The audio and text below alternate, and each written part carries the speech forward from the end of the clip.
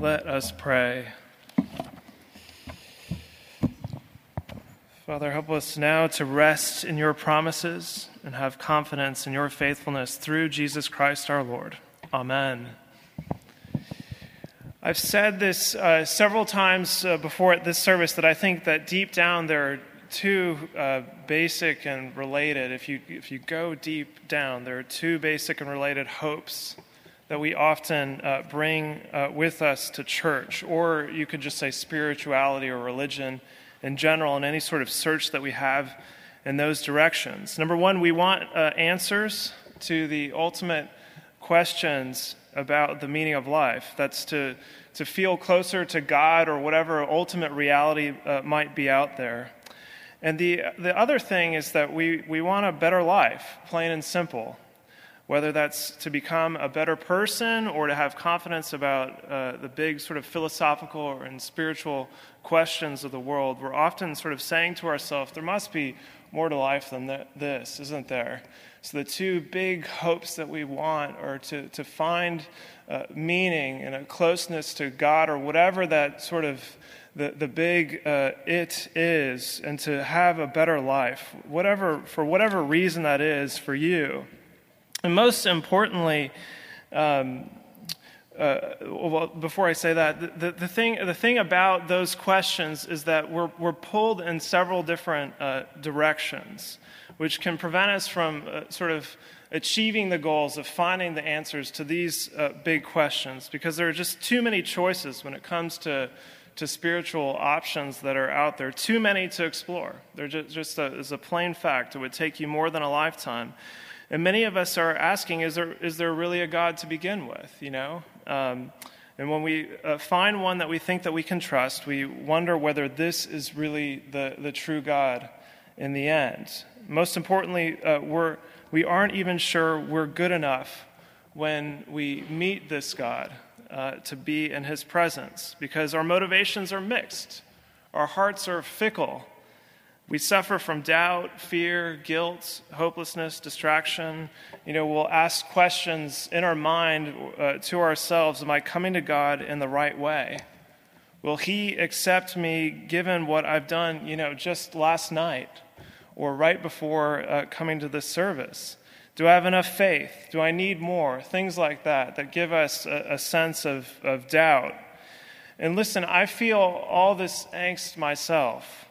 I feel all the pressures. I've had these questions, or I still have them to some extent throughout my life. It took me several years after coming to Christian faith to finally feel assured, to feel confident in what it is that I believe. And I want to help all of us to feel more confident about saving faith, namely in Jesus Christ. No matter the motives that you have or have had for approaching God, I want you to feel assured in the promises that he's given you. And the best way that I know to do this is to find answers in the Bible, to find answers in Holy Scripture. But here's the thing, the Bible is a really difficult book to understand, especially for us right now in the United States.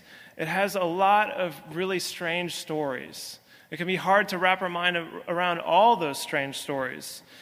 Just for example, for the past several weeks, we've been looking at the book of Joshua in the Old Testament. And that's one of the reasons why I wanted us to look at it this fall, is because it's perhaps one of the strangest books in the Bible that leaves us to perplexity. We've already tackled the Battle of Jericho, but right now we have an even maybe weirder story, a story for other strange reasons.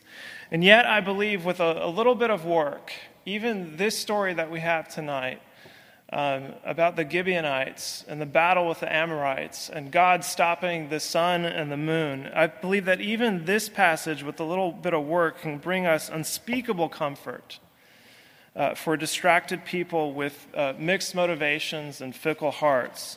So let's take a brief look at this passage. In order to do this, though, we couldn't tackle the whole book of Joshua, so we had to skip around, and we've skipped a couple of chapters. But in order to understand chapter 10, you really have to understand chapter 9. So I want to look at that real quickly and then say something about chapter 10. If you want to follow along, I'm going to read a little bit of chapter 9. It's in your pew Bibles in pages 184 and 185, or if you have your own, you can just find Joshua chapter 9. And remember that Israel is on a mission to take over everything in the promised land, inside the boundaries of the promised land. And this includes all the nations that are called the ites, the Jebusites, the Hivites, the Amorites, etc. And one of the ites is the Gibeonites. That's not mentioned in that list typically. But the Gibeonites actually live not far from the city of Jerusalem, which doesn't belong to Israel just yet. The Gibeonites have heard about Israel and the battles that they've won, and this is what ends up happening. I just want to read it to you. This is kind of a second reading tonight. I'm sorry. And as I go along reading it, I just want to highlight a couple things before I comment on chapter 10. So if you see, starting at verse 3 in chapter 9, here's the story. When the inhabitants of Gibeon heard what Joshua had done to Jericho, and Ai, we don't know, then they on their part acted with cunning and went and made ready provisions and took worn-out sacks for their donkeys and wineskins, worn out and torn and mended, with worn-out patched sandals on their feet and worn-out clothes, and all their provisions were dry and crumbly. And they went to Joshua in the camp at Gilgal and said to him and to the men of Israel, "We have come from a distant country, so now make a covenant with us." But the men of Israel said to the Hivites, they're a type of Hivites, the Gibeonites. And do you see they're actually not from far away? Do you see what they're doing? They're pretending to come from a far country. And the men of Israel say to them, "Perhaps you live among us. Perhaps actually you live in the promised land. Then how can we make a covenant with you?" They said to Joshua, "We are your servants." And Joshua said to them, "Who are you, and where do you come from?" They said to him, "From a very distant country.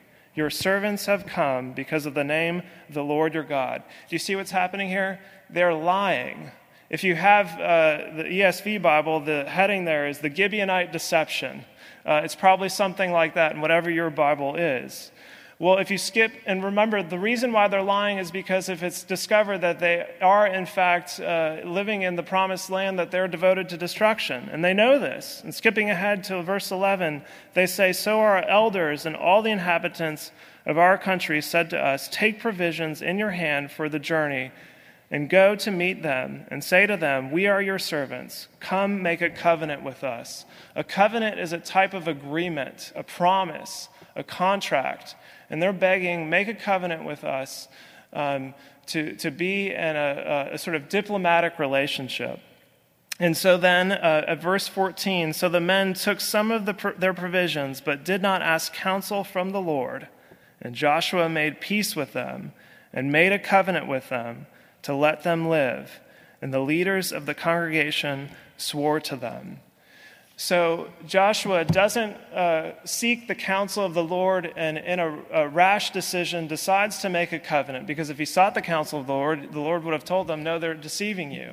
But they make the agreement, and then it's found out that they're actually, these Gibeonites live in the promised land, and Joshua says, "Why have you done this? We will keep the covenant with you, but you are going to be restricted to being," as he says, "servants. You will be drawers of water and cutters of wood for the rest of your life." And so that's the story of the Gibeonite deception, and they have the covenant, and now they're doomed to be merely servants for the rest of their lives here in Israel. And we have in our passage today the Amorite kings, some of the other ites in the promised land, learn what the Gibeonites have done. And notice the comment that the Gibeonites were actually quite powerful when it came to warfare, and yet even they come to Joshua in fear. And the Amorites learn of this, and so what they do is they combine forces to attack Gibeon because they're upset. And here's the thing: Israel and God maintain faithfulness to the covenant, the promise, the contract, in spite of the fact that Gibeon came to them in deception, lying to them. That is their mixed motives for coming to God's kingdom. And we also see on top of this information about God's faithfulness to the covenant and having Joshua defend Gibeon in the war and saying that he will lead them to success, we also see supernatural occurrences on top of this information of the covenant faithfulness. First of all, there are hailstones that God fires from heaven on the battlefield to participate in the warfare. And then, here's the strangest thing. One of the stranger places in the Bible, God answers Joshua's prayer and stops the sun and the moon so that they have light on the battlefield. What are we to make of this? What are we to make of the faithfulness to the contract, the covenant, to the deceivers, and then this supernatural occurrence, especially the stopping of the sun and the moon? And there's a lot of speculation about the sun and the moon bit. I've looked in different biblical commentaries, and no one has a clear answer. There's speculation about maybe the Amorites were worshipers of the cosmos, and so this would show God's power over even their idols. Or maybe it was a solar or lunar eclipse. Which one is it? But nobody knows. It's all speculation. There's no answers there. But I'll tell you this. This story demonstrates one thing, to say the least. The God of Israel is the ruler of the universe. The God of Israel is the one true ruler of the universe. And if you think it's hard to believe that he stopped the sun and the moon, think again. He created them, and he can do whatever he wants. He's the same God in Genesis chapter 1 who spoke it into creation, and if he wants to stop them for a little while, he can do it. So here's how this strange passage is of unspeakable comfort to us. We can either go the way of the Gibeonites, who became cutters of wood and drawers of water in the house of God, or we can go the way of the Amorite kings and their nations in this story. In our modern language, that would mean we can either be followers of Jesus Christ or not. There are only these two options. And here's the good news about being a follower of Jesus Christ. Jesus is the same God who not only stopped the sun and the moon, but he also created them, and his brightness outshines them. Just listen to these words from John chapter 1, which we often read around Christmas time. And it's talking about Jesus. This is the beginning of the gospel, telling the story of his life. In the beginning was the Word, and the Word was with God, and the Word was God. He was in the beginning with God. All things were made through him, and without him was not anything made that was made. In him was life, and the life was the light of men. The light shines in the darkness, and the darkness has not overcome it. And this skipping ahead a little bit. And the Word became flesh and dwelt among us, and we have seen his glory, glory as of the only Son from the Father, full of grace and truth. Talking about Jesus, the one who not only created the cosmos, but if he wanted to, could stop the sun and the moon. And the same Word that rules the universe also made a covenant with us, just like he did with the Gibeonites. The night before he was betrayed, we have this story. As he was eating with his disciples, he took bread, and after blessing it, he broke it and gave it to them and said, "Take, this is my body." And he's speaking about what's to come the next day on the cross. He says, "Take, this is my body." And he took the cup, and when he had given thanks, he gave it to them, and they all drank of it. And he said to them, "This is my blood of the covenant, which is poured out for many, which is poured out for you." The covenant he made with us is one of the forgiveness of our sinfulness. Even the sin of coming to him for all the wrong reasons and in all the wrong ways. He takes our mixed motives and makes them what they need to be. The ruler of the universe has promised us we are right with him because of his cross. Just as God was faithful to the Gibeonites, Jesus will be faithful to us. A colleague of mine who's now the pastor of a church in Charlottesville, Virginia, who actually used to have my title here at the Advent. His name is Paul Walker. Some of you know him, the rector of Christ Church out there. Someone told me, one of the guys who works for him said about their 5 o'clock service out there.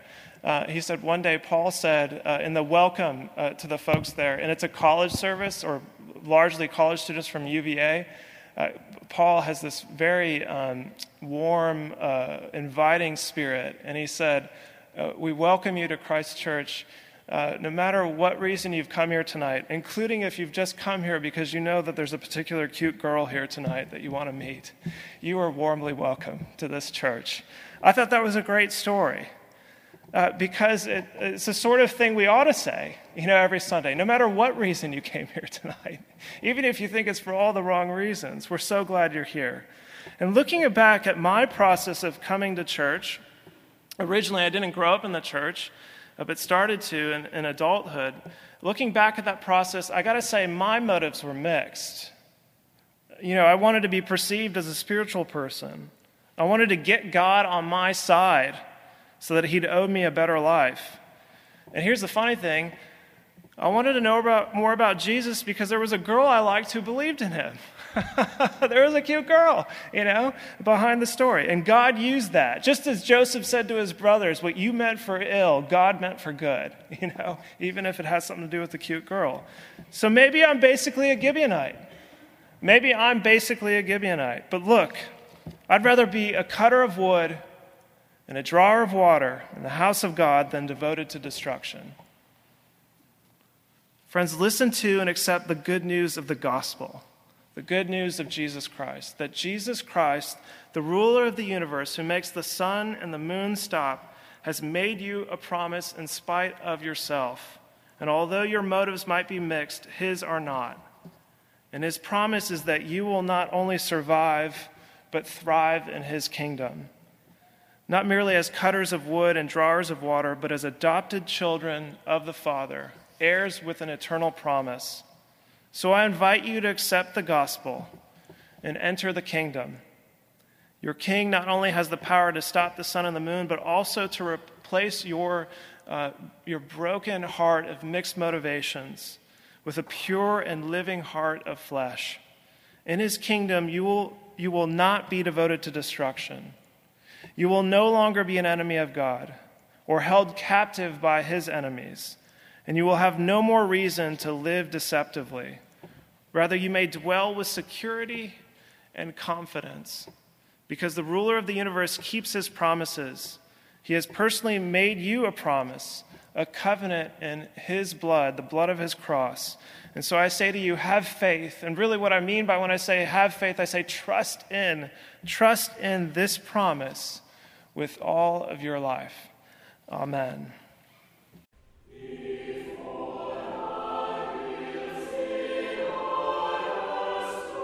You've been listening to audio from the Cathedral Church of the Advent. If you live in Birmingham or find yourself visiting, we hope you'll join us at one of our Sunday services. Find out more at adventbirmingham.org.